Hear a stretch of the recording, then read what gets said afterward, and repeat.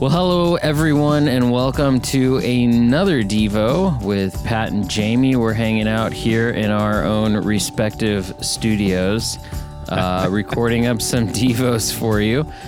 Patrick in Oceanside, me in Carlsbad, and it's been a little bit weird being apart, right, Pat? Yeah, it's been really weird. I'm excited that we have our own studios because then it sounds like we're together. But really, honestly, neither of us have been recorded any of these together in a few weeks. So we're there. That's right. We haven't. But it does make me feel important to say, well, I'm in my own studio. Do you feel important when you say something like that? I kind of feel like a bigger deal. Yeah, you know, I it makes me feel kind of cool. I don't know. It's not like a laptop. Let's be honest. I'm in my garage right now, sitting at a table I made out of a couple sawhorses and a piece of wood, and my laptop is sitting up on the table, and I got a couple, devices to be able to record this, and that's really it. There's nothing fancy about it. Yeah, I'm sitting in my living room, and if I stretch my leg out far enough, I can practically put it in my kitchen. So, great studio. Just get that big toe, get your big toe leaned way out there. You can probably just barely get it. Yeah, and I just want to say, I was thinking about this morning before we started recording this, that if you're listening to this and this is the only time this week that you've had to enter into Scripture, listen about Scripture, hear what God is saying through us, I just hope that you can really use this time to worship and take time to really think about the passage we're going to go over. Read it for yourself. Take time to process it alone later, and just find time with God. That is this, if it's that for you, and then not this as well, something different. That's a really good word. I have a good buddy. I lost track with him, but 20 some odd years ago, he was at my church, and he actually gave his life to the Lord because of a radio show he was listening to. And the guy on the radio from however, 1,000 miles away did a call to faith, and he accepted the call, and it changed his life forever. So words are important. And I think that kind of will bleed into what we're talking about today, that words really do matter. Words are a big deal, and the word of God is a really big deal. So let's just jump right into it, Pat. Our verse for today, the verse that we're going to talk about, is 2 Timothy chapter 3, verse 16. So I'll read those for us this morning. I'm reading out the NIV. All scripture is God-breathed and is useful for teaching, rebuking, correcting, and training in righteousness, so that the servant of God may be thoroughly equipped for every good work. The word of the Lord. Thanks be to God. Thanks be to God. Pat, thank you for bringing that in. I appreciate that little liturgical flourish, call and response that I think it kind of brings me back into church, even though, like we said before, I'm sitting in my garage. So, Pat, have you read this verse before? Is this something you're familiar with? Is it something you've heard in church before? I feel like, this is not a verse that when you said 2 Timothy 3, that's what we were going to go over, I did not know what verse that was right off the top of my head. So there's not that. I feel like I've heard you talk about this verse before at a winter camp. Oh, I could have. Yeah. So that would make sense. This verse, I associate it with you. But that's all right. That's cool. all that. It's all that came to mind. So no, not a very familiar verse for me. Yeah. Okay. Well, let's throw a little context into this.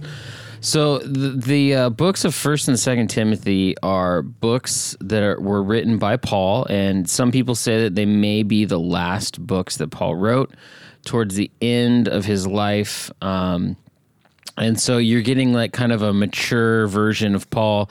Not that Paul was an immature person, but he's walked with the Lord for a pretty long time, and we've heard Paul say things like in Philippians, he said, to live is Christ, to die is gain, which to him was kind of it's all good. He's like, if I keep on living, it's all good because because living is being Christ-like, and that's what I want to do.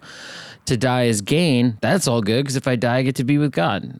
So he had like a really kind of open sense of death and life, and a really good sense of who he was, and an amazing sense of who God was in the midst of it. So this letter is written by Paul towards the end of his life, and it's written to Timothy, who was a co-worker with him. Now, Timothy is also supposed to be a younger person. There's a classic or a very famous verse in one of these letters that says, "Don't let anyone look down on you because you're young." And so because of that, a lot of folks have surmised that possibly Timothy was like, a really young person.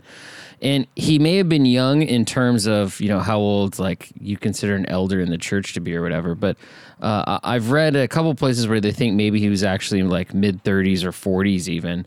But that could be the case. We don't really know. However, Timothy may not have been like 14 or 13 or 10 or 8 years old. He was just like a younger man, but a man nonetheless. And so what this is like an old person filled with wisdom who's trying to pass it down to a younger person. Now, Patrick, let me ask you this. I know you have a pastor friend who's kind of been a mentor to you. What's it like having someone who's a little bit older who's able to kind of coach you along? Pretty useful. Someone who has kind of walked in your footsteps before and can really give good advice. Someone who has made mistakes in the past, but then also has been where you were to kind of say, I've made this mistake before. I'm going to help you not make the same mistakes that I have. Yeah, so this is like kind of what's going on with this Paul and Timothy situation. Paul's writing a letter to Timothy. Timothy's able to, gain the information from it. But here's what's crazy about this. This goes beyond Paul and Timothy, because this is in the Bible. This is God's word.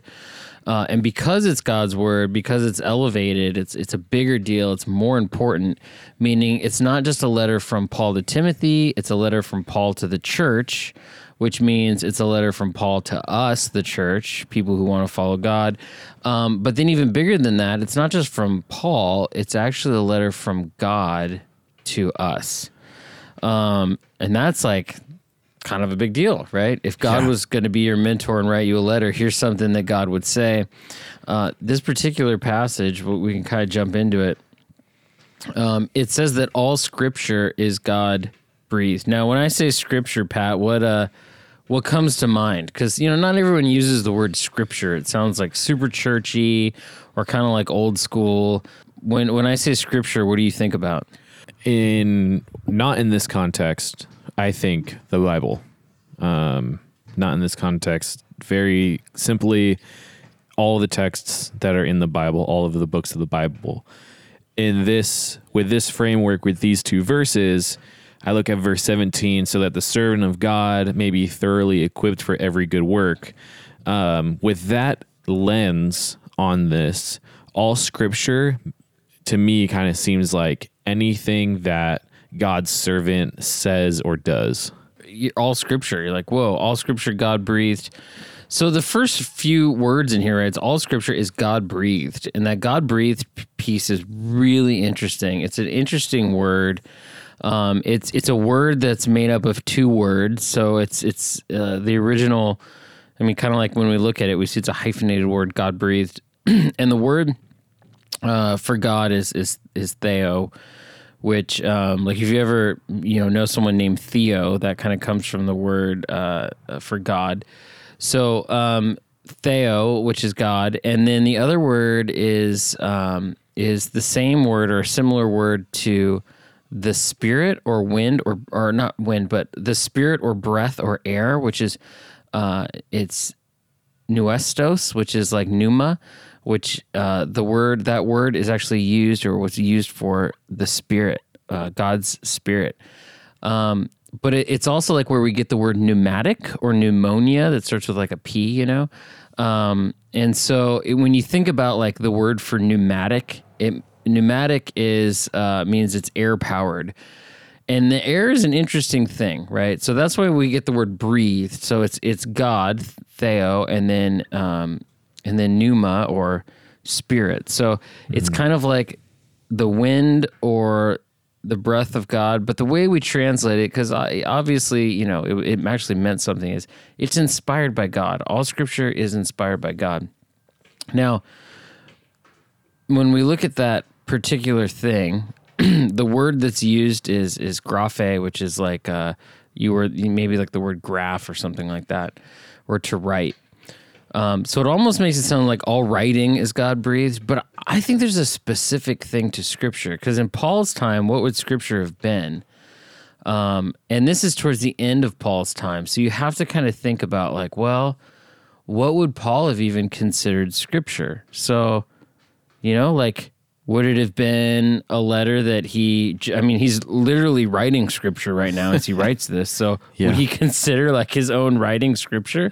Like, whoa, you know, that kind of makes you think a couple times when you think about Paul and how aware was he of what he was writing, that it would be Scripture. Yeah. Kind of an interesting thought, but all Scripture and Paul's era, Paul would have been thinking about, probably what we'd consider the Hebrew Bible would have been a big kind of bucket of what Scripture would be. So, you start like Genesis, Exodus, Leviticus, Numbers, Deuteronomy, and you keep going through all of those, and you get into they have the prophets and the wisdom books. That are also in there too, historical books. So all of these things are all together, and this would have been Scripture. Now, back then, things were written on scrolls, and printing hadn't happened, so people weren't like rocking their NIV Bibles that were pocket-size edition. Like that wasn't happening. You don't have like online Bible, or their online Bible, or their phone app Bible, or their like that wasn't even a thing. In fact, the Bible, the Bibles I usually buy, I buy based on the size. Like, can I hold this in one hand and teach from it? Or can I read this and put it in my backpack without my backpack weighing an extra 20 pounds? Like, yeah, that's how I get Bibles. And nowadays, like you said, I have Bibles digitally on my phone, on my computer, that just almost makes it to the point where actually having like a physical Bible doesn't seem to have the same kind of place that it did years ago. Yeah. What do you usually read from when you read the Bible, Pat? I bounce back and forth between just on the computer, simple Google, my actual printed Bible, which I have sitting right next to me, but I'm not using it right now, and a Bible that I have on my Kindle app on my iPad. I really like to, when I'm working on a message or something, I'll read the passage that I'm going to teach on out of my printed Bible, but then I'll also use a second printed Bible in a different translation to kind of compare and contrast a little bit and get a better idea of what the Scripture is saying from basically two different people's or two different group of people's mindset. Yeah, that's a really great idea. And a great tip for people out there too. If you're wanting to get into the Bible and read the Bible, there's like a lot of different versions, a lot of versions that might be a little bit easier to understand, some that might be harder to understand, some that might be a little more, a little bit closer to the original languages, which doesn't necessarily mean it's more accurate, but it kind of helps you understand maybe originally how it was written. But again, man, I don't know, Pat, what version of the Bible do you usually go to? Well, my Bible, I'm grabbing it right here, is this one. No one can see this except for you. And this one's NIV, and that's just because that's what we use for just about everything in church, at our church, all the Scripture passages on Sundays. But then I also really like using the one that we use in our middle school room, which is a blue one, and it's the New Living Translation, and it's a very old version of it, but it just puts the Bible into a little bit simpler terms to understand the big idea a little bit better. But I bounce between the two just so I can make sure I stay relevant with, the students and what we read in the classroom, and also with what our church is aligned with as well. Yeah, and I think that's a good point because, there's definite advantage, especially in personal study, of looking at different Bible versions. And, the ones that I would say are pretty easy to go to, you're not going to have necessarily trouble with. The NLT version, I really think is a great version. I personally just read from the NIV because I've been reading from it for so long. It just feels a little more comfortable, the wording of things. The people who translate the Bible that get to us, their whole job, what they're trying to do, they're not trying to push any agenda, is they're trying to take the original, as close to the original manuscripts as they can find and access, and they're trying to put those into today's language so that you can understand not just the word, like word for word, but you can understand the concept, like you were saying, Patrick, of a sentence or of a paragraph or of a section of the Bible. They want people to understand what it is. And so obviously when we read the Bible isn't written in English. The Bible, the King James version of the Bible is famous because that was like the big English version that was written with the these and the thous and all that stuff. Like over 500 years ago, that was like the one that most people would have read for hundreds and hundreds of years. That was it for English. Today we have so many different versions. Yeah. But so when we say all Scripture, kind of the classic understanding of this is that means it's the Bible, right? All Scripture is God breathed. And if you want to sound super smart, because there's a lot of people I've heard will do this, instead of talking about Scripture, they talk about the Scriptures, and that makes you sound extra spiritual. Yeah. So instead of saying, well, in the Bible it says, you could say the Scriptures, in the Scriptures it says, and then it makes people think like you're a little spooky or something. They're like, oh, I wonder what Scriptures that guy's reading. But basically, yeah, it's the Bible. And we could talk forever about the Bible, how it came to be, the right way or good ways to study it for understanding, what are different approaches to understanding the Bible. But I think today when we look at it, the point of this is telling us that, all Scripture is God-breathed, meaning God spoke life into it. God spoke it into existence. God inspired all of Scripture, and that's kind of a big understanding a lot of churches have, is that Scripture is inspired by God, meaning God wrote it all. Yes, other people had their hand to it. Other people might have copied it down, but God ultimately was the one who inspired it. And then the next part, Pat, it gives us all these different words, right? So so we know there's Scripture. We know that it's God-breathed. And now we're finding out that it's useful for some things. Yeah. And there's a lot of things in that list. Any of them jump out to you? All of them. Teaching, rebuking, correcting, and training in righteousness. There you go. Sweet. So, yeah, all Scripture, useful for teaching, rebuking, correcting, and training. Now, some of these words might not be familiar. Now, teaching, obviously, you're like, well, yeah. Yeah. The Bible is good for teaching. And that's really true. I mean, I don't like to think that I'm a super, super smart person, because I know some people who are scary smart. They memorized a ton of Scripture. They understand all sorts of stuff about it. And man, those people can teach. When they really get going, they can teach like crazy. And there's people out there who just know a little bit about everything. Like they could tell you about physics, and they could tell you about calculus, and they could tell you about the social sciences and, biology, and they just know everything. Yeah. But what's cool is the Bible, there's wisdom in the Bible that you can't really get anywhere else. Yeah. And that really teaches. And so there's been times where I've spoken to people, and I'll want to tell them what I think, like what my opinion is, when I'm trying to give them advice. But if I lean on the Bible and not just on my own advice, but what the Bible says, it makes a big difference, because they're actually getting God's word to them, not just my word to them. Right. And so that's like kind of a helpful thing, because, not everyone wants to hear what you have to say. But when you have the Scripture backing you up, or when you're telling someone the Scripture, you're not telling them your words, you're telling them God's words. And there's some power that comes with God's words in a big way. So, Pat, when you hear the word rebuking, what do you think? Challenging, to challenge something. Yeah. Hey, get out your Google. Let's look up a definition of rebuking, because I don't know if I could come up with like the best definition for rebuke. Yeah, the definition says expressing sharp disapproval or criticism. Sounds fun. Yeah. How do you rebuke? What does that even mean? So rebuking is speaking against something that's wrong, and we're not very good in our society of doing that to like someone's face. It's always like behind their back, you know. Did you see what that person did? They did the wrong thing, right? You call them out, but it's really rare when you can go to someone in love and say, "Hey, this isn't right." Yeah.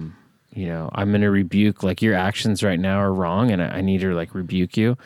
And that's hard to do when you're doing it of your own power. But if you have scripture backing you up, God's word backing you up, and the Holy Spirit in love, you're doing it in love for someone, that can make a big difference in someone's life. I don't know if I'm trying to think of a time when I've had someone rebuke me using scripture. Sometimes I'll just read scripture and the scripture itself will rebuke me. Yeah. Yeah. Like I'll read something and I'm like, ooh, I think I just did that yesterday, and it's in a list of things you're not supposed to do. So, Right. yeah. But God's word is useful for that, but it's also useful for correcting, which is kind of the same idea, right? If someone's off course, you can correct them. And training in righteousness. Righteousness is another one of those words that's like kind of out there, you know? You're like, what in the world does righteousness mean? Yeah. And verse 17, though, kind of wraps it up by saying that the scripture will equip us for every good work. So sometimes if we're going to be rebuking with scripture, it's for something good. If we're going to correct using scripture, it's for something good. We're equipped with the scripture so we can do these things all for good, knowing that and trusting that we are servants of God. Being thoroughly equipped, man, that's a challenge. Because I know many people out there, you're a young person, you're like, you want to do good, you know? You don't want to be an evil person. You want to help people out. You want to do the right thing. Ultimately, you want people to feel love and happiness and joy. Like, that's what you want. And so in that, I think it's important for us to realize that there's actually a way to know how to do that, to be equipped to do that. And that scripture is useful for that. Scripture is something that we can use to be thoroughly equipped to go out there and to do good works. But I want to bring something into this, and that is it takes an element of faith. You can't just go out and take the Bible with you and read it and be like, okay, I'm good. You need to bring an element of faith to reading scripture and to putting it into action. And you have to trust in it, right? It's like if you're walking across a bridge, you got to trust that bridge. If you're climbing up a ladder, you got to trust that ladder to hold your weight. Right. I was climbing up a really kind of rickety ladder the other day, and I was like kind of thinking about it because, you know, I'm not the lightest guy in the world, and I'm like hoping that this thing holds me up. And I had to think about it. I'm like, do I trust this ladder? Okay, yeah, I think I do. And thankfully it held. But in the same way, we have to approach scripture with an element of faith and trust. Right. And when we start doubting scripture or taking our faith out of it and having it just be an academic thing or having it just be our minds and not actually using our hearts and our faith in it, then scripture, in my opinion, loses the power to actually change us and just becomes another writing. And I think that if you're listening to this and you've ever doubted scripture, that's like a good talking point to talk to any of us, a leader of the church, someone, or just anyone else, someone different who also trusts in scripture. Have conversations about it. Get a different perspective. Read a different, like we said, read a different translation. Maybe you're reading it and the doubt in the scripture is coming from not really quite understanding what fully is saying. Yeah, absolutely. And again, Pat, you bring up a great point is every time you read scripture, there will be things that you will like, and there'll be things that you're like, I don't like that. That doesn't make sense to me. I doubt that. That can't be true. And the one thing you don't want to do is just shut your mind off and say, well, it's scripture, so whatever, and go forward. Like, bring your mind into the game too. Bring your heart into the game. Bring it all, because God can take it all. And scripture, like it says, it's useful for teaching, rebuking, correcting. Pat, do you have any advice for anyone who's maybe like totally new to the scripture reading thing? And, I had someone actually contact me through social media and say, hey, Jamie, I'm trying to read the Bible. Where should I start? What would you tell someone who wants to get into Bible reading? Like, any tips or any advice or things that helped you out with it?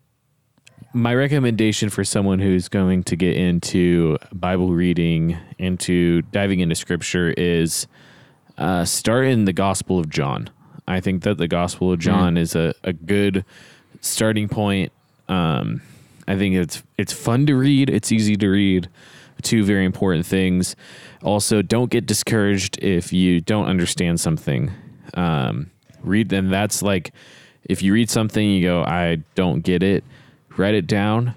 Talk to someone about it. Find a spiritual mentor, a spiritual leader, spiritual director, someone to talk to you about, ask them about. And if a lot is just not making sense, you're reading scripture and just going, wow, I don't understand any of this, jump on the computer, try a different translation. Find something that it might be a little bit easier to read. So those are my tips on how to dive into scripture. Also, try to read some every day.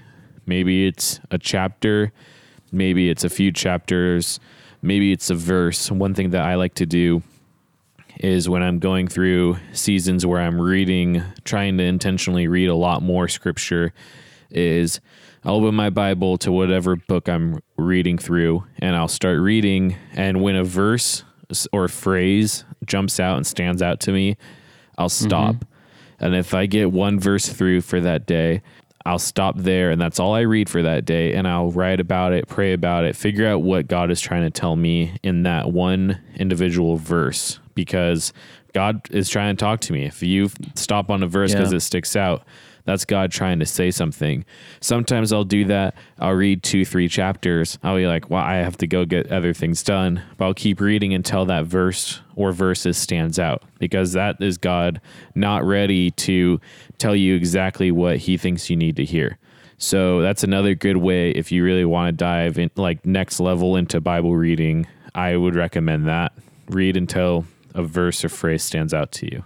Yep, that's a great piece of advice. If you read, in a little bit a day, and then the other thing too is if you miss a day, or maybe you miss 2 days, or maybe you go the weekend and you didn't read the Bible, the last thing you want to do is beat yourself up over it. Right. That doesn't really help anyone else out. It doesn't help you out. You can't go back in time, kind of a thing. Really, the best thing is to do is to open it up and read whatever's coming up next. So I would also say this too, is if you can, find a way to read in community.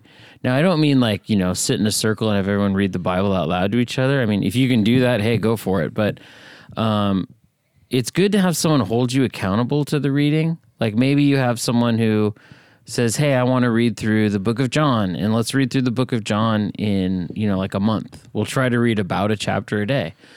And check in with them. And then if you have a question, you can bring it to them. And if they have a question, they can bring it to you. And then you can kind of go back and forth with it. Right. Or find a Bible study group of people who actually want to read the scripture together and open it up together. Because when you're doing it in community with other people reading the scripture, there's something like really, really life-giving. Because you may not even think of a good question of the scripture, but you get to hear someone else's question. Right. And that gets you thinking about something else. Yeah. So if you can find a way to do that, that's another recommendation I would give. Studying scripture in community is really a helpful thing. Yeah. Well, Pat, I think we're getting towards the end of our time here, but all scripture is God breathed, and I think that's a good word for us because it's useful. If people out there are thinking, reading the Bible is a waste of time, can I just get the Spark Notes or whatever they have now? It doesn't really work like that, right? It's God breathed, and it's something that's God breathed is still alive. And the Bible even says that it's living and active. If you want your life, and I'll just say this right away, if you want your life to change, read scripture every day. Yeah. With faith. That will change your life. And it's not like you're reading some kind of a magical book, but in some ways it kind of is. Because God does amazing things through his scripture and through your element of faith in it. And so you opening up the Bible and reading once a day will change the course and the trajectory of your life. And I would hope you do that. So if anyone out there wants to do that, hey, jump in on it. If anyone out there wants someone to help them with scripture, has questions about it, you can always contact Patrick or myself, and we would gladly give you any more tips or advice you have on that. But hopefully you guys dig into your Bible. And hey, right now, wherever you're at, whatever you're doing, open up a verse. Take a look at it. Look at 2 Timothy 3:16. Look at John chapter 1. Just get started. There's no time like the present.